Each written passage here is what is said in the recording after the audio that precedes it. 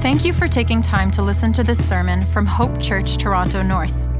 It is our prayer that through this message, you are challenged and encouraged by the Word of God and grow in your love for God and love for others. It is God's desire for us to be members of and regularly participate in a local church under the care of qualified elders. If you are not attending a local church right now, we encourage you to take that step. If you do live in the North York area and are looking for a local church, we invite you to visit us at one of our Sunday morning gatherings to discern if this is the church God is leading you to. Well, I want to talk this morning about sin, and sin is a topic that's universally applicable. You know, sometimes you hear a message about biblical manhood, and then the women think, "Well, I can check out right now," or about singleness, and all the married people can be like, "Well, this doesn't apply to me." But when we talk about sin, this is universally applicable. It's applicable to us because it affects us on a societal level. There are systems and structures in the way that our society is set up that are inherently sinful. And we deal with that on a daily basis. We deal with sin on a societal level. We also deal with it on an environmental, ecological level. The Bible tells us that all of creation is groaning under the weight of sin. If you woke up this morning, if you're somewhere north of 40 like me, and if you woke up stiff and sore and tired, that's a result of the curse. Adam and Eve sprung up out of bed every day before sin, but our world, our bodies are decaying. Our planet is falling apart as a result of sin, groaning for when Christ return. So we experience the truth of sin on a societal level, on an ecological level. We also experience it on a personal level. And the personal level goes both ways. There's a way in which when we've been singing about God's grace and God's mercy, God's holiness and God's throne, where we have a real consciousness of our own personal sin, our own times where the Word of God says this and we choose to go in a totally other direction. And so sin is personal in that way. But there's also ways in which we have been sinned against. And where there is a time where there comes a moment where rather than trying to take justice into our own hands, we have to trust that God is truly on his throne. So the truth about sin is that it affects all of us, and it affects all of us in multiple ways.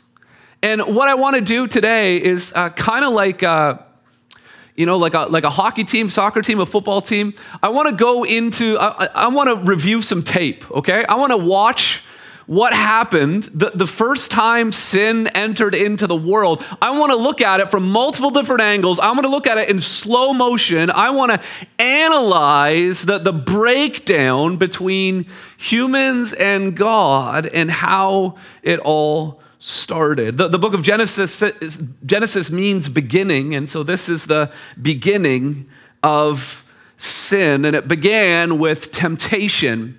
And I want to highlight this morning 3 things that happen when we give in to temptation, so that we can start to see it on the front end, so that we can see the allure of sin coming in the form of temptation and hopefully stop it before it starts. Here's the first thing that I want us to recognize about temptation, is that temptation comes when we doubt in God's goodness. It all begins when we doubt in God's goodness. And that's how it began for Adam and Eve. And it started with this talking snake, verse 1 of chapter 3. Now the serpent was more crafty than any other beast of the field that the Lord God had made. And he said to the woman, did God actually say? Now, the book of Genesis is this book of origin stories. We have the origin story of the universe and how God spoke it into existence. We have the origin story of the man and the woman, the origin story of marriage. But there's no origin story for the serpent. This talking snake just shows up out of nowhere, and we're just supposed to just go with it. I mean, we're told at the very end of the Bible in Revelation chapter 12, we're told, we're given the identity that this is the great dragon who was thrown down, the ancient serpent, the serpent from Genesis 3, who was called the devil and Satan, the deceiver of the whole world. He was thrown down to the earth, and his angels were thrown down with him. Now, Isaiah chapter 14 and Ezekiel 28 and 2 Peter and the book of Jude, there's parts of those books that kind of act like prequels, like parts that were written after to help explain the origin story of the devil. But the book of Genesis makes one thing really, really clear. It says in verse 1 that the serpent was indeed more crafty, but he was more crafty than any of the beasts of the field that the Lord God had made. The serpent was made by God. This isn't a Star Wars, light side of the force, dark side of the force, yin-yang dualism. No, the serpent, whether the serpent is some sort of reptilian avatar that like Satan like jumped into and took control of, or it was, if this is somehow symbolic, we don't know, but we know that the serpent, the devil, and Satan, the great dragon, is a creature. God created Satan, and that's very important for us to understand. But if we want to be able to understand the Bible, really the first step that we take in interpreting the Bible is not just to jump to what does it mean to me? What does the snake or the serpent or the devil, what does that mean for me? I've got some ideas. I saw some movies. I read a couple of books and comic books mostly. But I have some ideas about the devil. Well, we need to understand, well, what would this have meant for the original audience? Now, Moses is writing to the escaped slaves who are journeying through the wilderness on their way to the promised land, and they have just lived in slavery for 4 generations with their necks under the feet of Pharaoh. Now, we know from archaeology, this is King Tut's headdress. Many digs have discovered what pharaohs wore, and then there's lots of pictures and images. But have you ever noticed what is at the very top of Pharaoh's headdress? It's a snake. In Egyptian culture, the god Uraeus was the ultimate symbol of political power and authority. And so this serpent represents worldly power, worldly authority. When the Hebrew slaves or rescued Hebrew slaves are hearing this story with Pharaoh in the background and a serpent shows up, they're like, oh, this guy thinks he's in charge. This guy has some semblance of power and authority. And here's what he asks. He asked the question in verse 1, did God actually say? Everywhere that Satan is working, he is bringing doubt and confusion. And he brings doubt and confusion about God's word. Did God actually say, verse 1, you shall not eat of any tree of the garden? Now, notice here that Satan, if you're familiar with the Genesis story, God did not say he couldn't eat from any tree of the garden. He grossly exaggerates the prohibition. He replaces the word one. There's one tree they can't eat from, and he replaces it with all. You can't eat from any of the trees of the garden.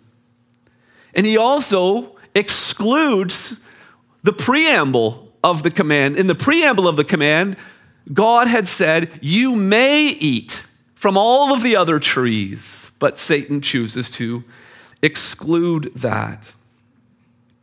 Notice how the serpent here invites Eve to evaluate whether or not God is doing a good job ruling the universe. Eve is just going along. Everything's going fine. She's together with her husband. They're working and keeping the garden together. They've got plans to be fruitful and multiply. And then Satan comes in and he introduces this idea that maybe God isn't doing this right. Maybe you started a new job and you've interviewed with the boss. The boss seems like a great guy, and maybe you're working outside, on a work crew or something like that, and then you take a coffee break and the foreman has gone off somewhere else, and now the workers are talking. They're like, I don't know why we got to do it this way, and if I were in charge, I'd do it that way. Or maybe you got a new teaching position, but while the principal is away and you're there in the staff room and the teachers and the EAs start talking about, why do we have this policy and so much paperwork and blah, blah, blah. I don't know, teachers don't talk like that. Sorry if you're a teacher, don't want to offend you. Or maybe you work in corporate, and when the VP is gone, you're there in the break room and everyone is complaining about the boss. It's normal, isn't it? Complaining about the boss. That's what Satan's doing here. The only difference is that when you complain about your boss, you are a human being complaining about another fellow human being.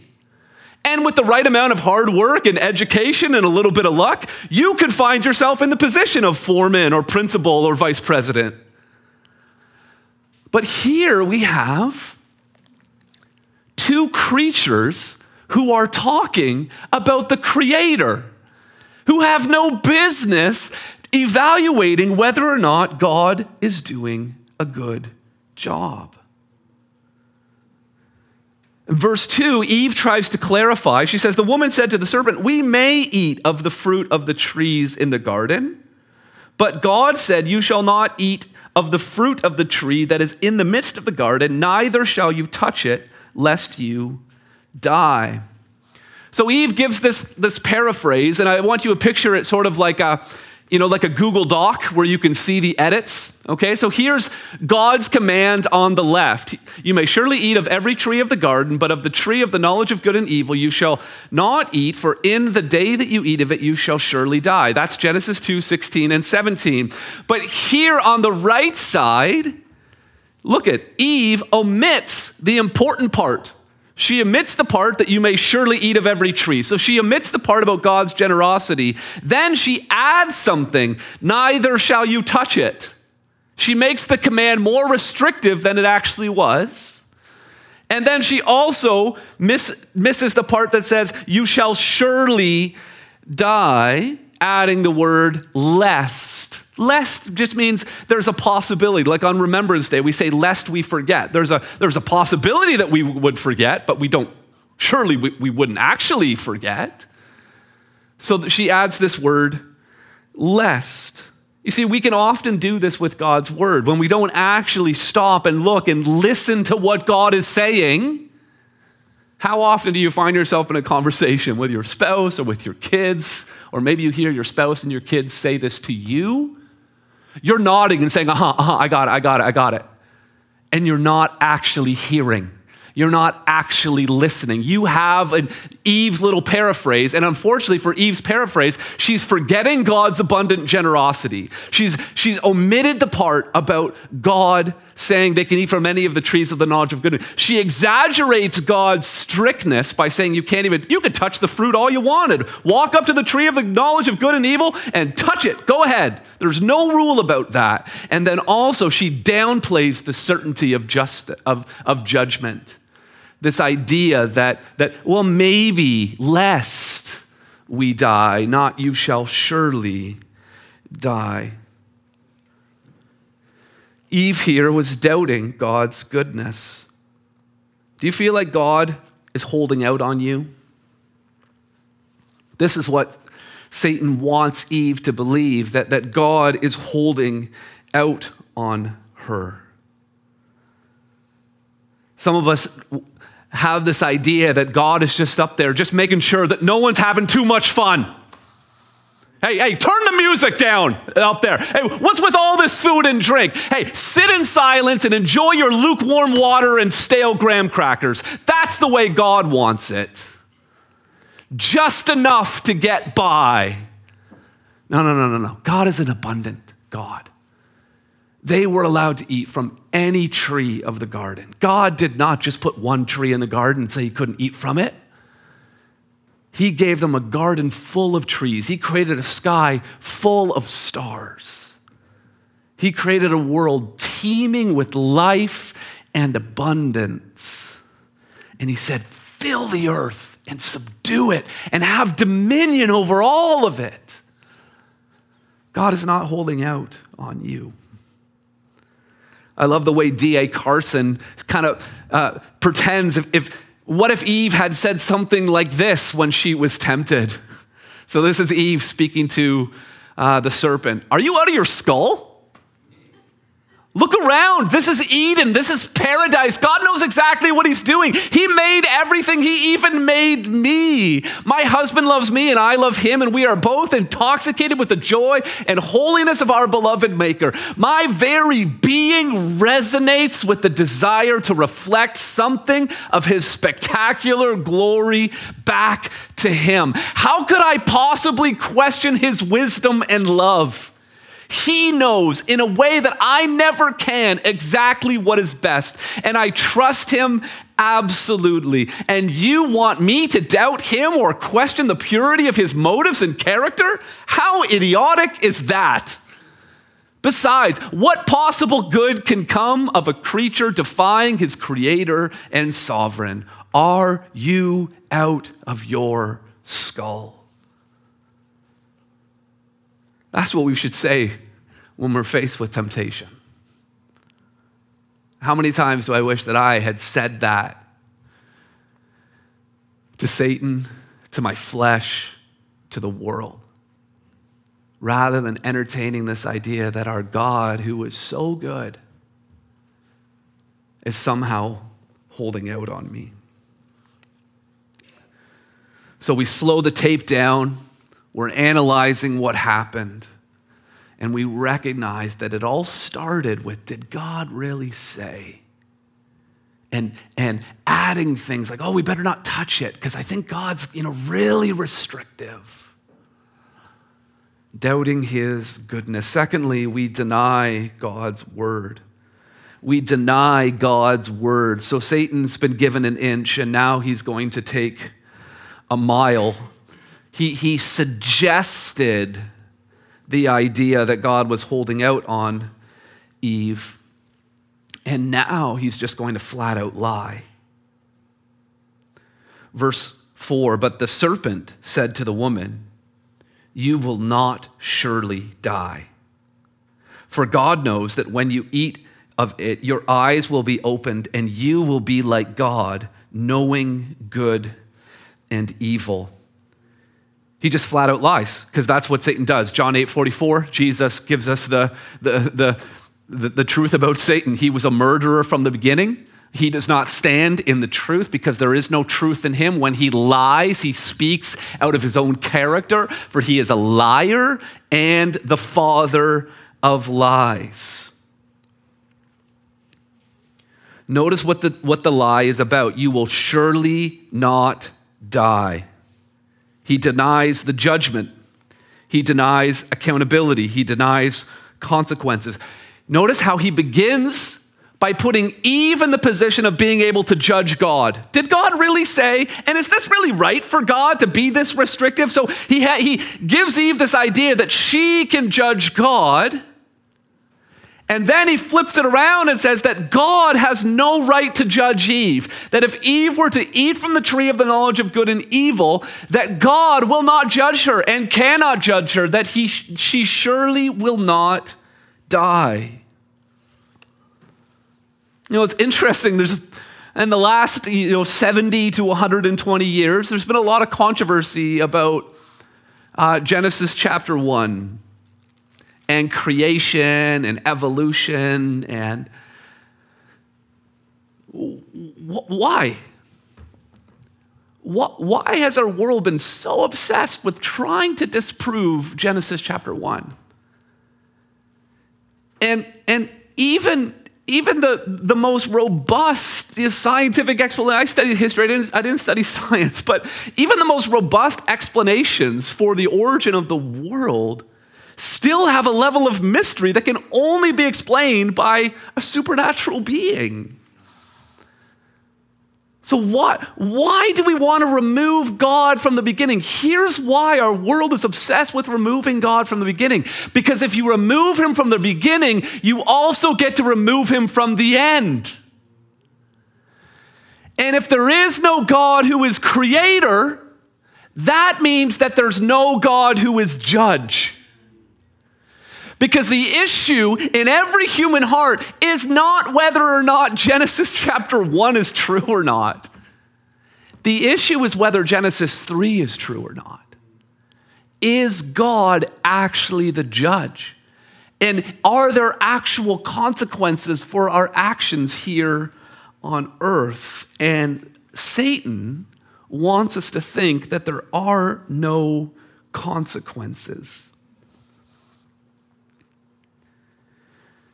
Satan is trying to get us to do whatever feels good in the moment. Whether we give in to anger, whether we give in to lust, whether we give in to gluttony, whether we give into workaholism, whether we give into addiction, whatever we are doing whatever we think will make us feel good in the moment.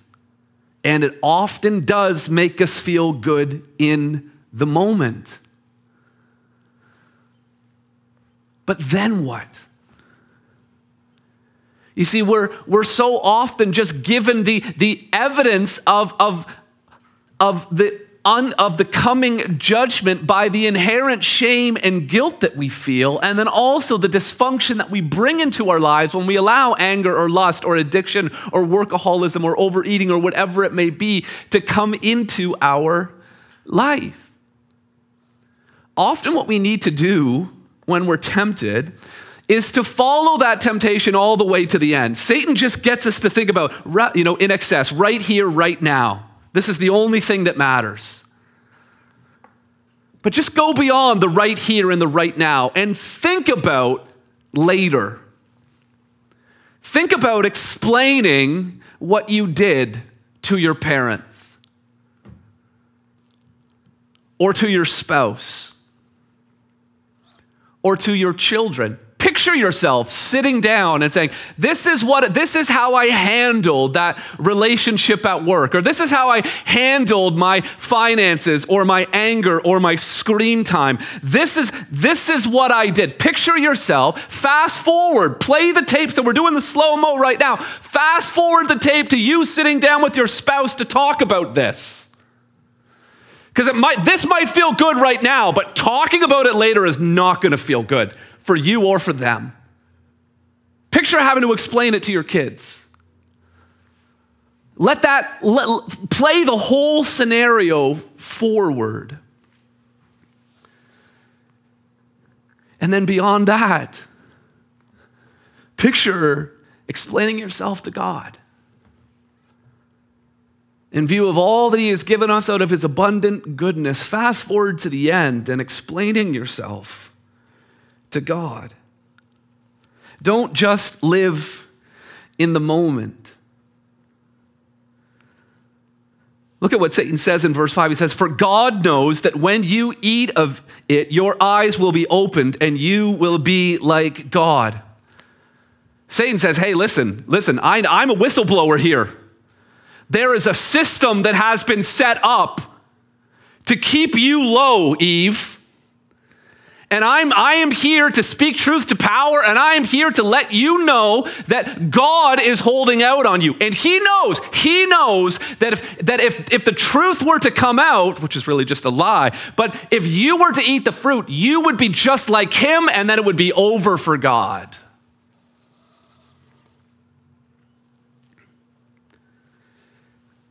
But we got to understand that Satan was trying to sell something to Eve that Eve already owned. You will be like God? Adam and Eve were already like God. Genesis chapter 1, verse 26. Then God said, "Let us make man in our image after our likeness." The serpent was not made in God's likeness. Satan is trying to sell something that he doesn't have possession of to someone who already has possession of it.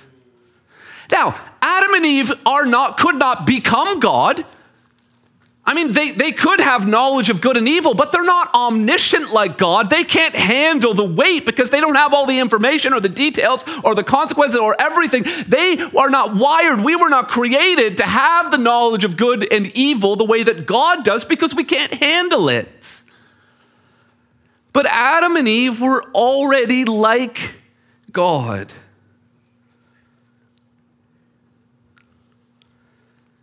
So he creates this false scenario that God is somehow holding back and restricting the fruit. And here's the reason why he's holding back, because you'll become just like him.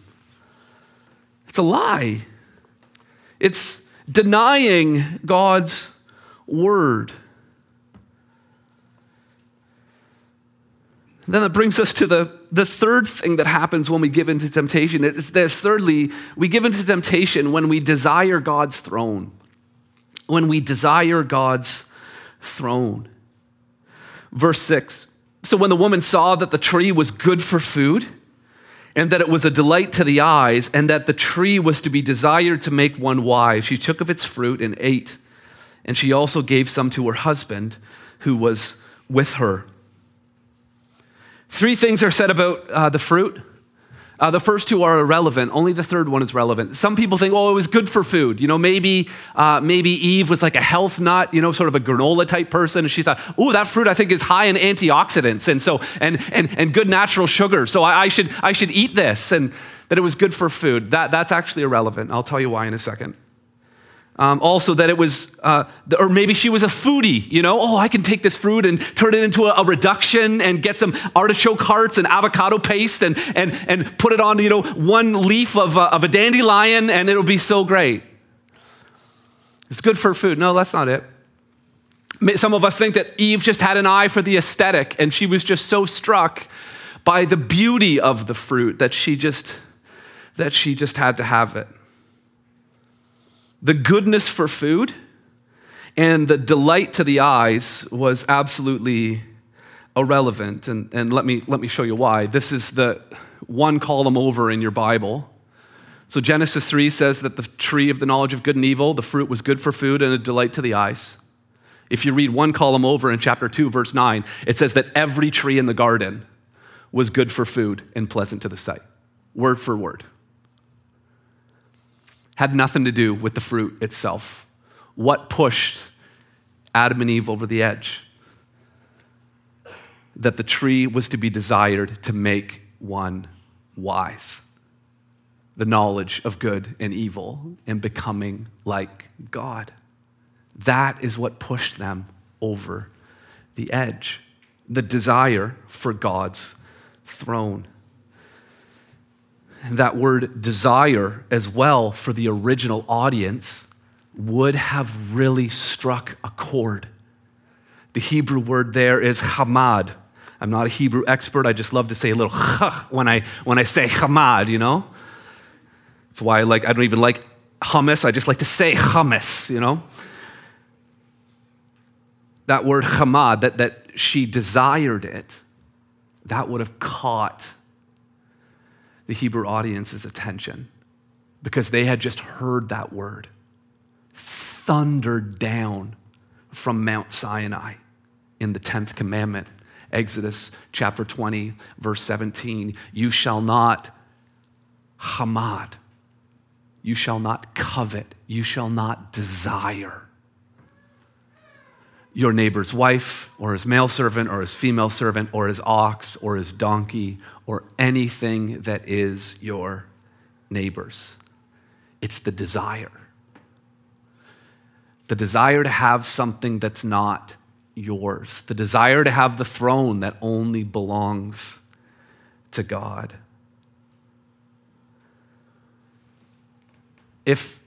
Obviously, if you desire your neighbor's wife, that's like a non-starter. But if you need some help and you want your neighbor's servants to help you, or if you want your neighbor's ox or his donkey, don't just sit there desiring it. Don't go and try and steal it. What should you do? Just go and ask your neighbor. And what's true about our neighbor is true about wisdom, is true about the fruit of the tree. If Adam and Eve truly wanted knowledge of good and evil, if they truly wanted to be wise, should they go to the tree or should they go to the one who planted it? You see, the book of Romans gives us this kind of Wikipedia summary of of how all of this played out. It says, although they knew God, they did not honor him as God or give thanks to him for all of the trees that were good for food, but became futile in their thinking, and their foolish hearts were darkened. Claiming to be wise, claiming to eat from the fruit that was going to make them wise, they became fools.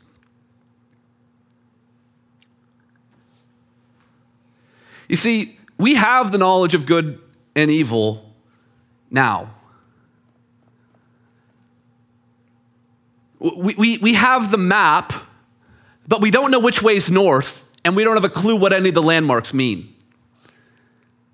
We don't have the capacity. We're not omniscient. We're not God. We don't know how to handle the knowledge that we have.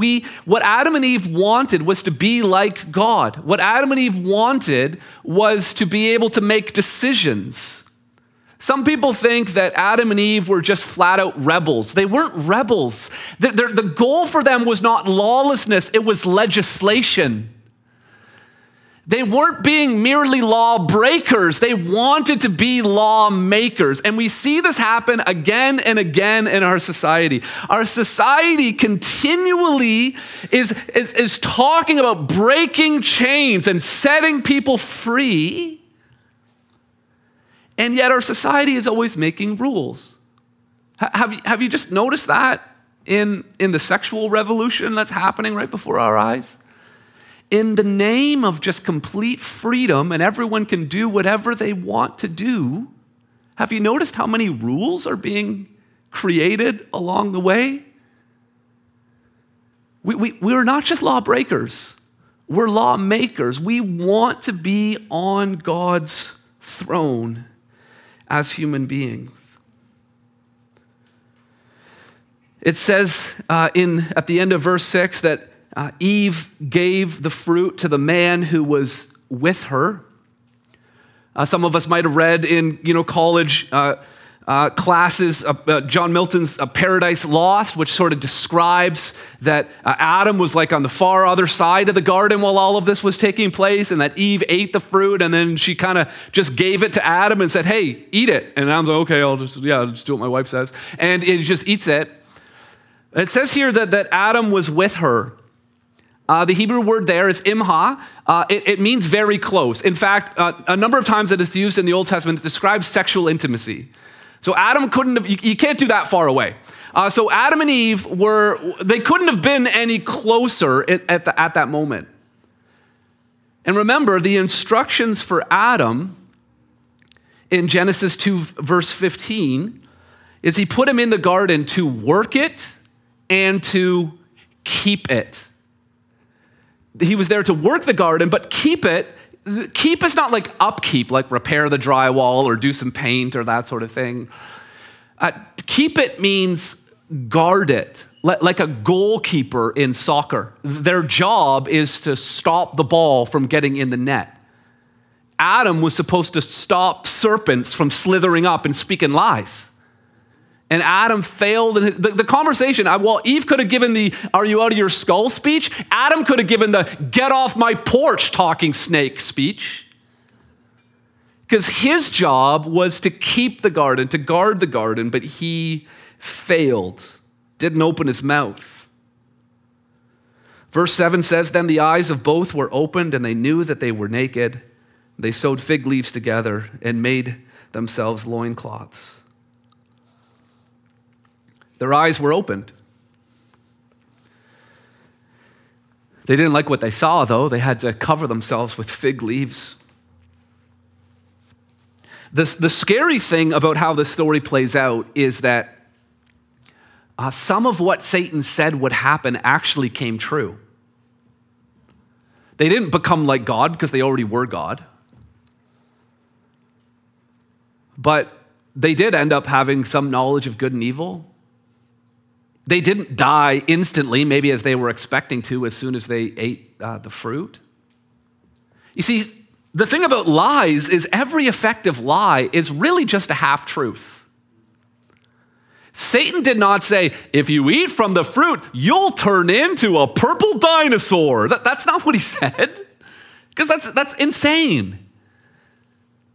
And so it's actually kind of scary. Let me show you here in a chart. Let's go to the next slide. He said, you will surely not die. They didn't die immediately. He said, your eyes will be opened, and their eyes were opened. He said, you will be like God, knowing good and evil. And God acknowledges at the end of the chapter that man has become like one of us in knowing good and evil. So these half-truths did come true. But they ended up having to hide from one another. Satan didn't say that. And then they had to hide from God. Among all of the trees that he had given them that were good for food, they had to hide among those and stay away from God. T. Desmond Alexander makes reference to this. He says, in light of their royal status and divine commission, royal status as bearing the image of God, and their divine commission to fill the earth and to subdue it and to have dominion. Adam and Eve were created to be king and queen of the world. And in light of their royal status and their divine commission to rule over the animals, it's especially noteworthy that Adam and Eve obey the serpent's instructions rather than those of God, should be a capital G. By submitting to the serpent, Adam and Eve fail to exercise their God-given dominion over this crafty animal. You see, there's a reversal here. This is how God set up. Let me show you here in a chart. There's God who's supposed to rule over humans, and then the humans are supposed to rule over animals. But here we have an animal, a serpent, who's telling the humans what to do so that they can somehow have authority over God. The whole thing is inverted. Satan is always trying to disrupt and invert God's intention and design for humanity. But in verse 8-9 it says, they heard the sound of the Lord God walking in the garden in the cool of the day, and the man and his wife hid themselves from the presence of the Lord. They had the knowledge of good and evil. They're supposed to be like God now. They're supposed to be equal with God. Then why are they hiding? Because they don't have the capacity. Because they've sinned. Because they've crossed the boundary that God had laid for them. They hid themselves in the presence of God among the trees of the garden, all those trees that God had given them. Verse 9, but the Lord God called to the man and said to him, where are you? Now, God knew exactly where Adam and Eve were because he is omniscient. And he does have the knowledge of good and evil, and he knew the evil that they had done. But he came looking for them. And the question was not for God's benefit, the question was for their benefit. When you go looking for your toddler after they got their hands on some Skittles, right? You find some Skittles and some food coloring squashed into the floor in the kitchen, and you follow it up the steps to their room. And when your toddler finds some Skittles that they're not supposed to eat, they don't walk up to you and go, Look what I'm doing, right? No, there's an inherent sense of shame. So they go, like into that tiny little space between their dresser and their bed, and they're sitting there, and they're just getting filled with sugar. And the mom patiently walks into the room and says, "Oh, where are you? And what are you doing?" Why does mom do that? Because mom's trying to create a dialogue, trying to create a conversation, trying to encourage confession and repentance. The questions are not for mom's benefit. The questions are for the benefit of the child.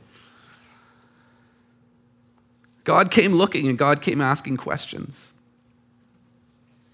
And God came looking most clearly through his son, Jesus Christ, who found himself in the wilderness after 40 days and 40 nights. And then we have another appearance of the talking snake, the tempter, the devil, Satan. And in Luke chapter 4, look what the devil says. It says, the devil took him up and showed him all the kingdoms of the world in a moment of time. And he said to him, to you I will give all this authority and their glory, for it has been delivered to me. Now, often we skip over that part and then we talk about how we got to memorize the Bible to fight temptation, and that's good. But have you ever just stopped to wonder, delivered to me? how was all of the authority and the glory of all of the kingdoms of the world delivered to Satan? Who made that delivery? Who closed that deal?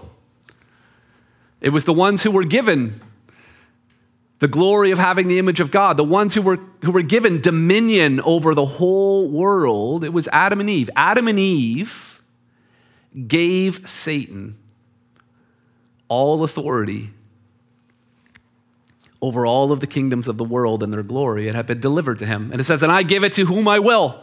He once gave it to a guy with a snake in his headdress named Pharaoh. Later he was going to give it to the Romans. Now he's given it to someone else. But it was offered to Jesus. It says, I'll give it to you if you will worship me, and it will be yours. And Jesus, who's being tempted, again, Jesus is in the wilderness. He's not in the garden. Adam and Eve could have reached out and grabbed a piece of fruit and ate it while being tempted by Satan. Jesus is starving, fasting for 40 days and 40 nights. And he says, it is written, you shall worship the Lord God, and him only shall you serve. You see, Jesus succeeded where Adam and Eve failed. Jesus succeeded where you and I failed. Jesus is indeed the sinless Savior that we sung about today. And we can come before his throne of grace. And we can come before his throne of grace for temptation on the back end when we've given in to sin. And we can come before his throne of grace to temptation on the front end when we feel tempted to sin as well. Now, I could take you to Romans chapter 5 or 1 Corinthians 15, and we could talk about the theological interconnections of Adam and Jesus, the man of dust and the man of heaven, and the first Adam and the second Adam. But I just want to take you to one more place in the New Testament, Hebrews chapter 4. Verse 15 and 16, it says, we do not have a high priest, I loved singing about this morning, who was unable to sympathize with our weakness, but one who in every respect has been tempted as we are. Tempted as Adam and Eve were tempted as you and I are tempted, yet without sin. Let us then with confidence draw near to the throne of grace, that throne that we desire, that throne that really is at the core of all sin, wanting to be like God, wanting to make the rules, that throne of grace that we may receive his mercy and find grace to help in a time of need. You see, there's two reasons why we can go to the throne of grace. One is to receive mercy when we're tempted and we gave in and we need mercy. But there's another way that we can go to the throne of grace to find grace to help in a time of need. We can come before the throne of grace when we're struggling with temptation, when we're struggling with doubting the goodness of God or denying his word or desiring his throne. We can come before that very throne and say, God, you belong on your throne. Help me to live in a way that brings honor and glory to you. Let's bow our heads and pray together. Our Heavenly Father, this is a heavier message, but it's a hopeful message. Because Jesus has indeed been tempted in every way and yet without sin. We thank you that he succeeded where Adam failed. And that death that Adam and Eve deserve and that you and I deserve, that all of us deserve, Lord. Jesus bore the penalty, took on that death as a substitute for us so that we can come before your throne of grace. Lord, we pray for your ongoing grace and mercy. In Jesus' name, amen. Amen. Thank you, church.